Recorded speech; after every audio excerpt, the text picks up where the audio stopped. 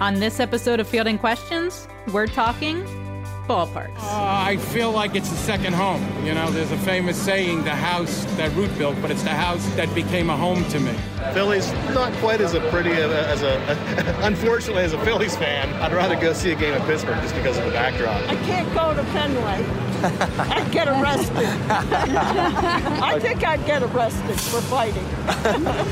Hi, I'm Mandy Bell, Guardians beat reporter for MLB.com, and with me is the wonderful Sarah Langs, researcher and reporter for MLB.com as well. Welcome back to Fielding Questions, where each episode we're going to try to answer one big question about baseball by talking to fans, talking to players, and of course, talking to each other, which we do all the time anyway. This week, we're asking about ballparks, and we want to know what makes a great ballpark experience. We'll talk to a few players about their perspective from on the field and get into our experience working at MLB stadiums. But first, Sarah, let's just start with this. Tell me about your favorite ballpark experience as a fan. I think if I have to pick one, it is. So I think I've mentioned I grew up a Mets fan. I don't root anymore. But as a kid, I was a Mets fan. And in 2009, the Mets opened Citi Field. So that was the first time that I got a chance to go to a new ballpark for my favorite team. And I distinctly remember logging on, getting tickets for this game that was St. John's against Georgetown for the first ever game in Citi Field history. So they did a trial run with a college game, figure out how everything works, all of that. Went there with my parents. I think every ticket was like $10 too, which was pretty cool. And I remember walking in, and you know, the experience of walking into a ballpark for the first time is really cool because you don't really know where you are. And I think going in as a fan, as opposed to from a media entrance, is even cooler because you're seeing what every fan sees. So we go in through the Jackie Robinson Rotunda. I'm looking up, I'm thinking, this is where my team plays now, and processing that moment. And I remember going up, I remember going onto the field level and seeing the field for the first time. And I remember there was some REM song playing. It may have been the one I love. I remember this so distinctly. So for me, I think that moment of being a fan, seeing my team's home, my team's new home for the first time, is probably what stands out to me most. What about you? When I grew up, I was a Yankees fan. And I think the best memory for me was Jeter's last home game. Jeter, he was the one who sort of got me into baseball. And the second that he announced his retirement in February of 2014, I was leaving school that day. I was in high school. And I called my dad, and he was in a meeting, and I made the receptionist interrupt his meeting. And I said, no, this is urgent. And I'm sure she thought that there was like some tragic death or something. Maybe I got really sick at school. And he got on the phone. He's like, what's up? Are you all right? And I'm like, no, Jeter's retiring. We need to do something about it. And he's like, oh my God, this is what we're doing? I said, we need to go to the game. I'm sure these tickets are going to go insane. And so that day he said, all right, go for it. And so I just went on and I tried to buy the cheapest seat I could find because those are going to get ridiculously expensive. $258 a piece. I remember that. And that was for the second to last row in the upper deck. So at least got there. I have never felt a ballpark like that. I have never felt that type of aura, vibe, atmosphere, all of those things combined. You could feel something different, especially late in the game. They blew the lead, came back for the ninth. I think Jeter was due up third that inning. And I looked at my dad and I said, he's going to have a walk-off. I know he's going to have a walk-off. Like, this is going to happen.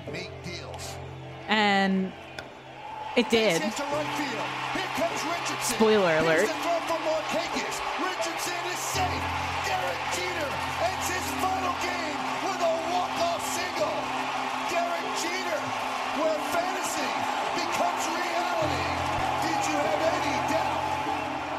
there was just nothing like it. You walk in and it was rainy. The whole day was rainy.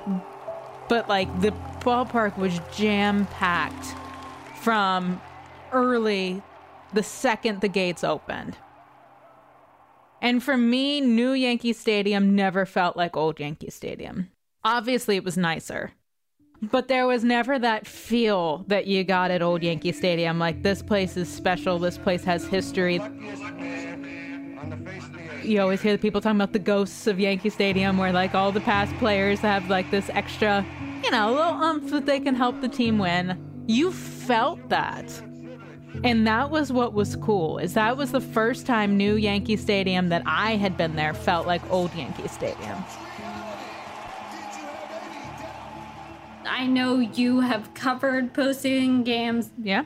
I have worked on postseason games and attended them as a fan. But it's amazing, and I think it says so much about baseball. It doesn't have to be in October to be an incredible ballpark memory. I think that says so much about the sport.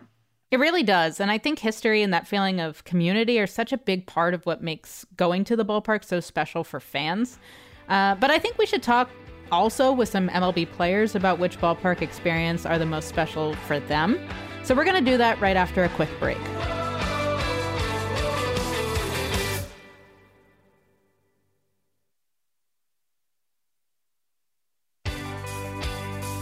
I was at Mariano's, too, when he cried on the mound his last game. I was at the first game here, and I was at the last game there. I think it's just the people.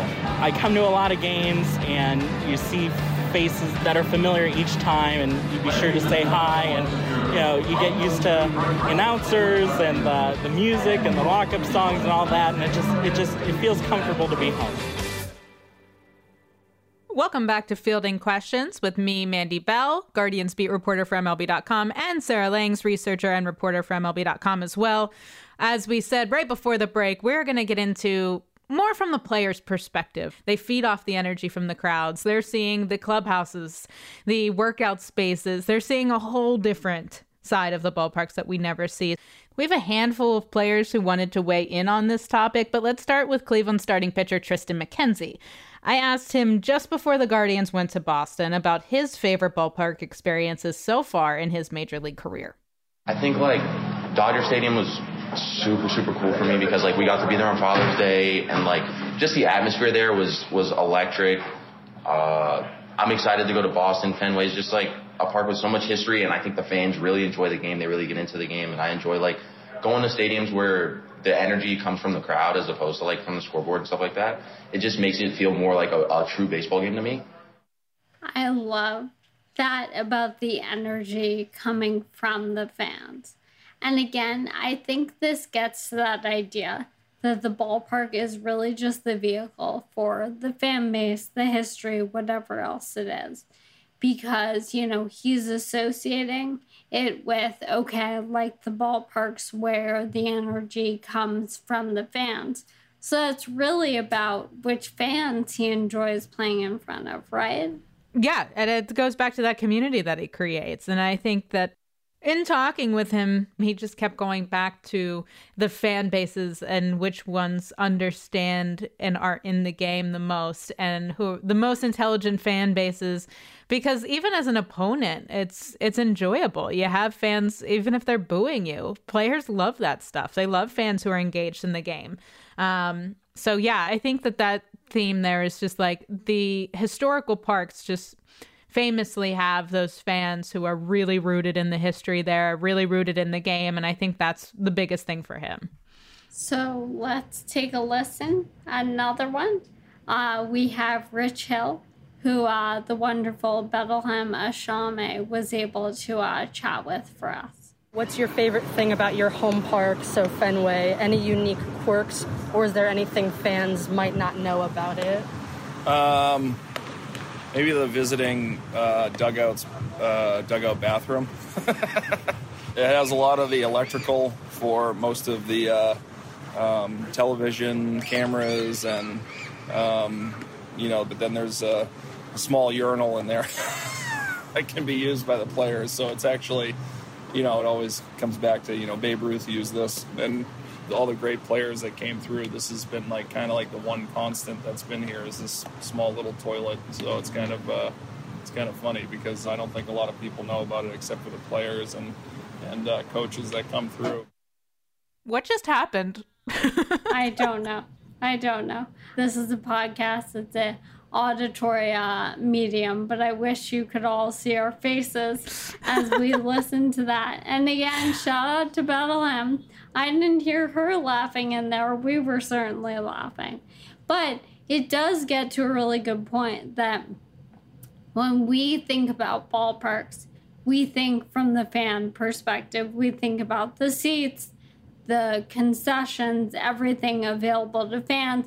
But there are so many other rooms and parts of ballparks that you never see unless you're actually a player. So thank you, Rich Hill, for bringing us inside of one of those unique rooms. You're telling me you never think about the urinal and the visitor dugout? Have to say, it had never crossed my mind, but now I'll be thinking about it watching a Red Sox game. This is going to be my favorite answer. It's going to be my favorite answer. And I know we have so many more to go, but it's going to be my favorite answer. All right, let's take a listen to another one. This is Padres pitcher Sean Manaea telling our AJ Costabel about his time in a summer collegiate league playing with the Du Bois County Bombers. Played in League Stadium, which is in Huntingsburg, Indiana. That's where they shot A League of Their Own. I think it was Warner Bros. They came in and built that stadium, and then they just left it. And so I played a whole summer there. And they still got like the old like wooden like Rockford Peaches like signs and all that stuff up there. Stands are all like old wooden stuff, and just a really cool experience. Not the best field, but just like everything about it was cool. That's really, really cool. I love this from Sean Manaea. And it makes me think about the Field of Dreams game and the ballpark that was built there. It's near where they shot Field of Dreams, but it's an actual MLB approved ballpark. And the game there in 2021 was a movie. I mean, Tim Anderson with the walk-off home run, all of those home runs in the 9th inning of that game. That is the only game, at least as of our recording, where the Yankees have had Giancarlo Stanton and Aaron Judge homer, and they lost the game. They always win when those two homer, except in the movie atmosphere at Field of Dreams. So I love that Sean Manaea remembered playing at the ballpark from A League of Their Own, and that really stood out to him. I think that's a really cool thing, and it's an important point that ballparks are not just the 30 MLB ballparks. Ballparks are everywhere. We have minor league, we have ones that aren't even professional, and they're all really meaningful for people. Yeah, I think that's really neat, and I think it brings attention to just how many different areas you can have. I mean, you can have different ballparks from all over. I think the first thing that comes to my mind is the Little League Classic field that they created. I think it was from the the Williamsport Crosscutters that it have that field now. And it went from this, it was historic field at Bowman Park, if I'm thinking correctly. It was really, I don't want to say dumpy, but it wasn't great, and it was not in great condition. And then that first year that it opened up, it was 2017 was the first time they had the Little League Classic, and I was able to be there and talk to the field maintenance guys for a story on how they renovated the whole place to make it like major league ready. And it's still a small park. It only holds a couple thousand people. It's really tiny, and but it's like up to MLB standard now, and it's beautiful. It's so cool. It's such a nice atmosphere.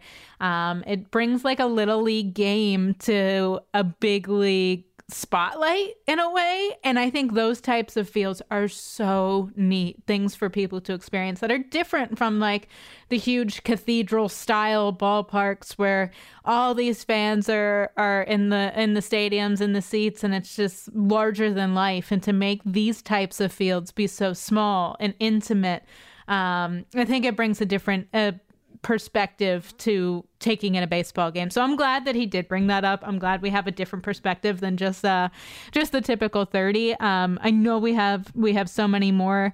I want to hear what Mariners reliever Paul Sewald had to say when our Daniel Kramer asked him about his favorite ballpark memory from before he reached the majors. Well, I have a lot. So my family and I tried to get to all 30 Major League parks before I graduated high school and went to college. We got very close. We got to 23 of them as my family. So I have lots of Major League memories. I'm trying to think. Favorite one was Fenway. There's a first timers booth at Fenway, and we went to the right booth and said we were first timers and told us to sit in our seats after the game. And they took us on the field around the warning track and got to touch the Green Monster and touch Prestige Bowl, and that was definitely my favorite one. How young were you when you started that? When we started it, was I 4 or 5, maybe 6?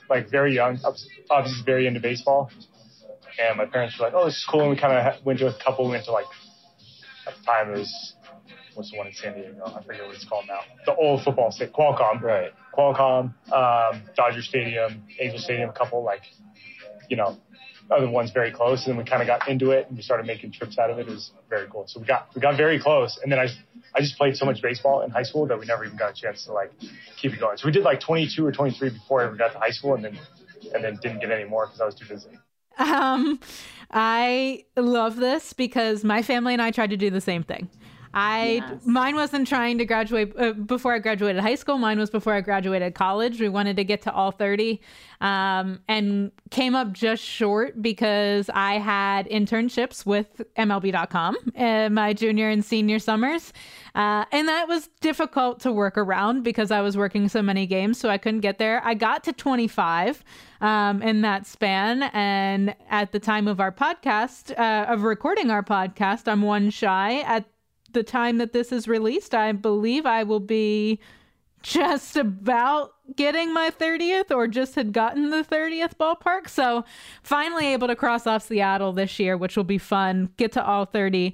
But I relate to this so much because it's so fun. It's such fond memories to try to make this bucket list type of trip of, okay, let's cross them all off. Let's get to all 30. Let's remember the high points of some of them. Let's remember which features we didn't like about other ones. It's just, not only is it a cool experience to a bonding experience with your family, but it's neat to be able to go to all 30, something that so many people want to do who are big baseball fans. And you just try to rank them in your head. You start coming up with these lists of, okay, atmosphere wise to the rankings, food rankings, and just how pretty it is rankings, the backdrops. I mean, PNC has one of the best backdrops you can possibly have. There's all these different things to it. So I love this answer. I think it's great.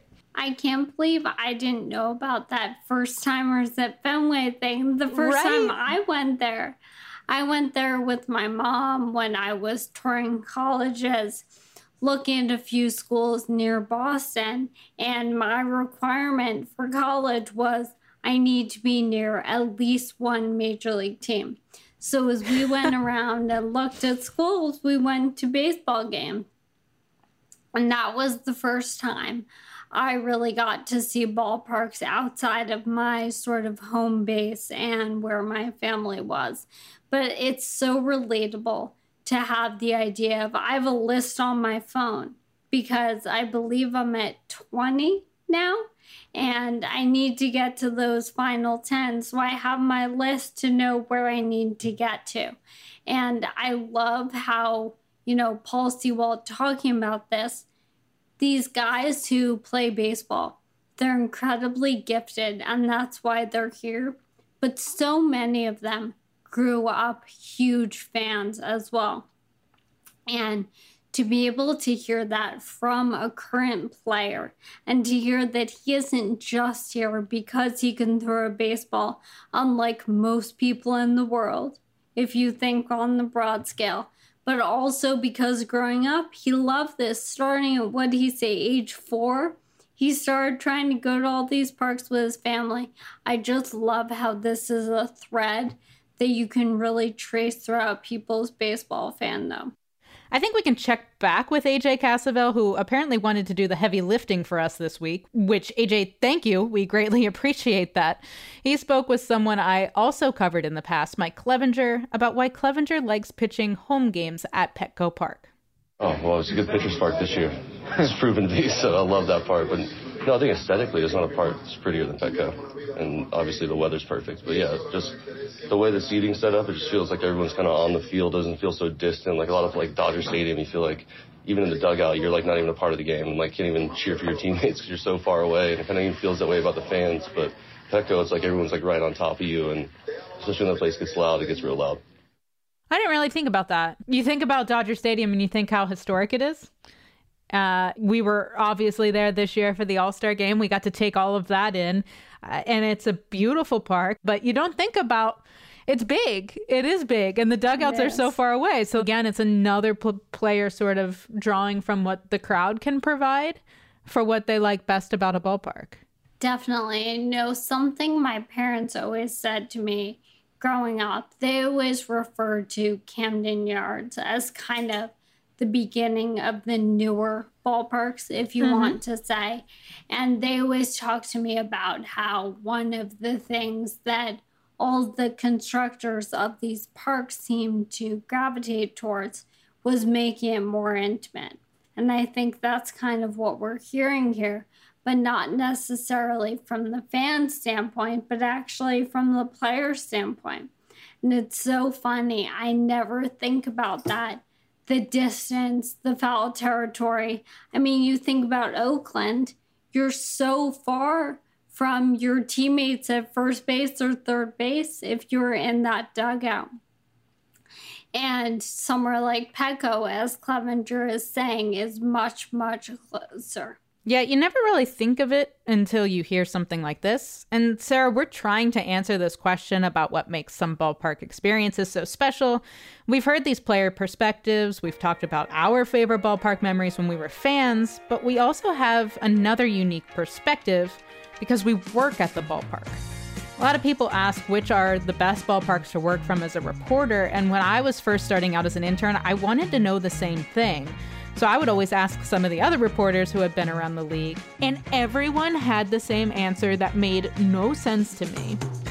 Everyone said the Tropicana Field. And in my head, as a fan, because almost every baseball fan will say that that's the worst, if not one of the worst, because there's not much life to it. It's a dome, so you don't really see too much of the outdoor world. And immediately I jump into the work field and everyone says Tropicana Field is number one. Thinking, what the heck? What are you guys experiencing that no one else is? Well, reporters often have a mindset of how is it easiest to get the job done? And they look at it as it's always 72 degrees. There is zero chance of a rain delay. I know when I show up for work, I'm going to start on time. And then it's easy access up and downstairs where you don't have to fight through too many crowds to be able to get down to the clubhouse. And it was always so strange for me to picture it in that way because I had grown up looking at all these ballparks as a fan perspective, and then suddenly it's what's most convenient to work in. I don't know if I've completely bought into that concept. I don't know if I've completely lost the fandom in me from just admiring a ballpark perspective because I know we've mentioned this on Twitter many times. I'm the only reporter in the press box every single night hoping for a no-hitter because I just want to witness history. I want to see something cool. So I haven't completely bought into the most convenient thing, but it does make sense. And it's not something that anyone ever thinks of from the outside. I think the single most important thing for me in a press box is whether you're outdoors or indoors.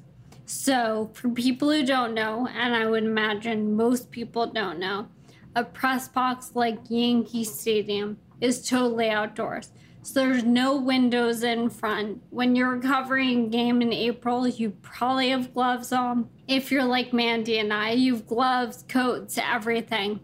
But you feel like you're really out in the ballpark.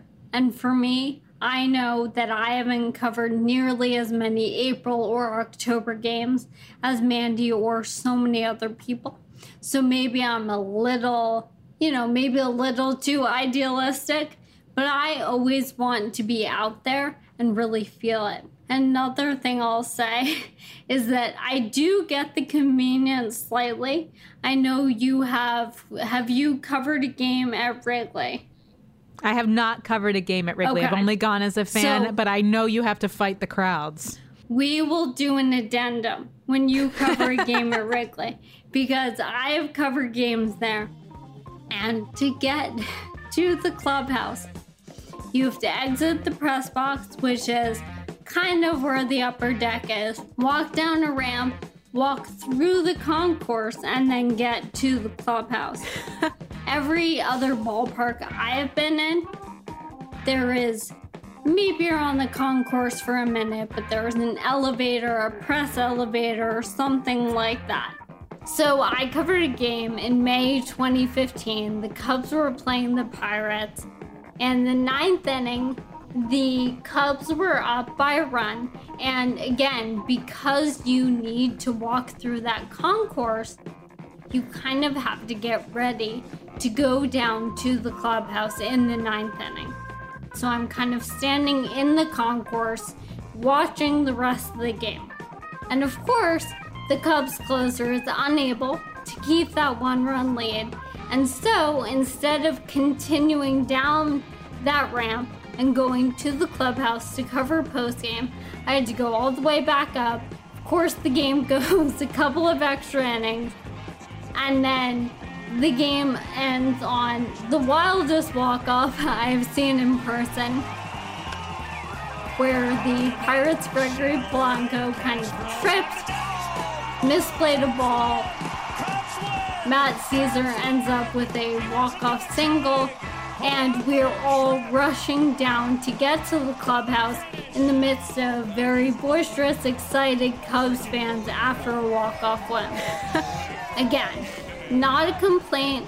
Covering baseball is the most amazing thing in the world. But it is very funny that you don't have to do that in any other ballpark that I'm aware of. In any other ballpark, you are waiting until the game ends, no matter what. You file something quick, then you head downstairs. But for the Cubs, you have to get ready in the 9th inning or whenever the game is close to ending. And if there is a walk-off situation, you're kind of behind the 8 ball. So it was quite the moment, and that was the day that I realized that that setup of Wrigley Field is certainly unique. Okay, well, I'll hold off then. I'll hold off on being definitive until I get to Wrigley as a worker. Might have a slightly different answer then. Sounds a little problematic. There's definitely things, like you said, there's some ballparks that you're enclosed. And not to throw shade here, not trying to throw shade anywhere, but guaranteed right field. If those windows are shut, you feel like you're not even there. And it's crazy because when I was just there, I didn't even know the national anthem had started because you're like in this soundproof booth. And during the game, sometimes when you're working, you're trained to look up when you hear a roar of a crowd because you're in the middle of writing a story. When you don't have that, I was with Zach Meisel, who covers the Cleveland Guardians for The Athletic. I looked up and he was like, wait, there was just a home run. Did you miss that? Because I really didn't even notice that happened because I was writing. And it just sort of happens like that. So I do think there's a big perk to anything that always either keeps the windows open or doesn't have windows. It's really, really cool. I know Camden Yards doesn't have windows. Those types of things, you feel like you're in the atmosphere more. I think we could just go for like the next 6 hours, but maybe we shouldn't. Maybe we should hold off on it a little bit more. But I do think that we've collected enough information throughout all of this from our perspectives, definitely player perspectives, which were super neat. And we're grateful for all of our reporters for helping us out there to get closer to answering this question. So why don't we step away real quick? We'll think about it a little bit more. And then when we come back, we'll try to answer our original question from the top of the show.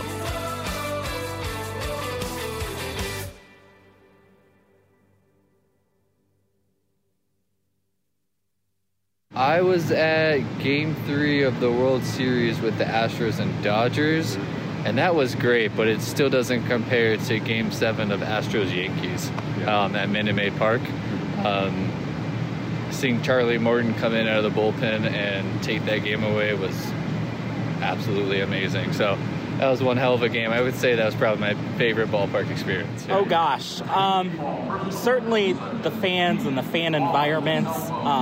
I've been to 20 different Major League Baseball stadiums, and anytime the fans get into the game, that's when I get into the game. So whether I'm at home here at Progressive Field or somewhere away, it's always fun when the fans are involved. Welcome back to Fielding Questions with me, Mandy Bell, MLB.com reporter covering the Cleveland Guardians, and Sarah Langs, researcher and reporter for MLB.com as well.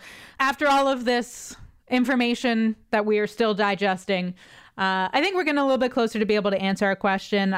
Pretty simple question this week. It's just like, what makes a great ballpark?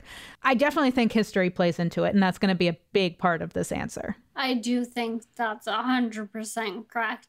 But I also think part of what we learned and what we maybe already knew, but proved even further, is that it's personal. You know, everyone has a different answer. And so much of it gets back to, as you said, history. Not just overall baseball history, but personal history. Memories at a ballpark and what people associate with that park. Remembering a trip with a family member, remembering checking off that final park on a list, whatever else it might be. And from the player perspective, remembering those parks, remembering, hey, this is the best mound. Hey, that bathroom is really clutch and historic, whatever it might be. For guys to be able to have that kind of connection, I think that's really important as well. Yeah, like you said, it's personal. It's personal for fans. It's fans looking at it like, what ballpark makes me feel like I'm at some sort of event that I've never been at before? What is making this feel like home? Like how you went back at the very beginning of this podcast saying like, oh, well, this is my favorite team's new home. And which one makes it feel like you're all in it together as like a community, like I had gone to whenever I watched Jeter's last home game? Fans have their own perspectives, and as we heard from players, they do too. And so many of these guys draw off of crowd reaction, and so many of these are personal of, okay, this ballpark might not be the best because of its features or because of the food that people can eat whenever you're there or whatever it may be. This guy really likes it because it seems like every time he plays there, the crowd's really into it. Whether they're booing him or cheering for him, they like the engagement from the crowd. It's what fuels them, whether it's positive or negative. So I think it's really, really cool to hear everyone's perspective, even if you're sharing a urinal with Babe Ruth, as we already learned from Rich Hill earlier, which I'm still not going to get over. And now at the end of this podcast, I can confirm it is my favorite answer. I knew it would be. So yeah, I think that's pretty simple. There's no other way to say it. There really isn't. So we were able to get this week's answer. So excited to get next week's answer. This is so fun to do with you, Sarah, as you already know, because I've already texted you 8 billion times about it, and I continue to do so. Please don't forget to subscribe to us on Apple Podcasts, Spotify, Odyssey, or wherever you get your podcasts so you don't miss an episode. If you're enjoying the show or have any suggestions for us at all, please leave us a rating and a review. And we want to hear about your favorite ballparks and what you think makes a great ballpark. So tweet at us at @slings on sports and at MandyBell02. Tell us your favorite ballpark memories, what you think makes a great park, and how we did in answering this question. We want to hear all about it because, again, ballparks and perspectives on them are all about community. Fielding Questions is a production of MLB Originals hosted by me, Mandy Bell, and Sarah Langs. Ian Kay is MLB's podcast lead. This episode was mixed and sound designed by Alexander Overington. Special thanks to Matt Myers. Thanks for listening, and we'll catch you next week.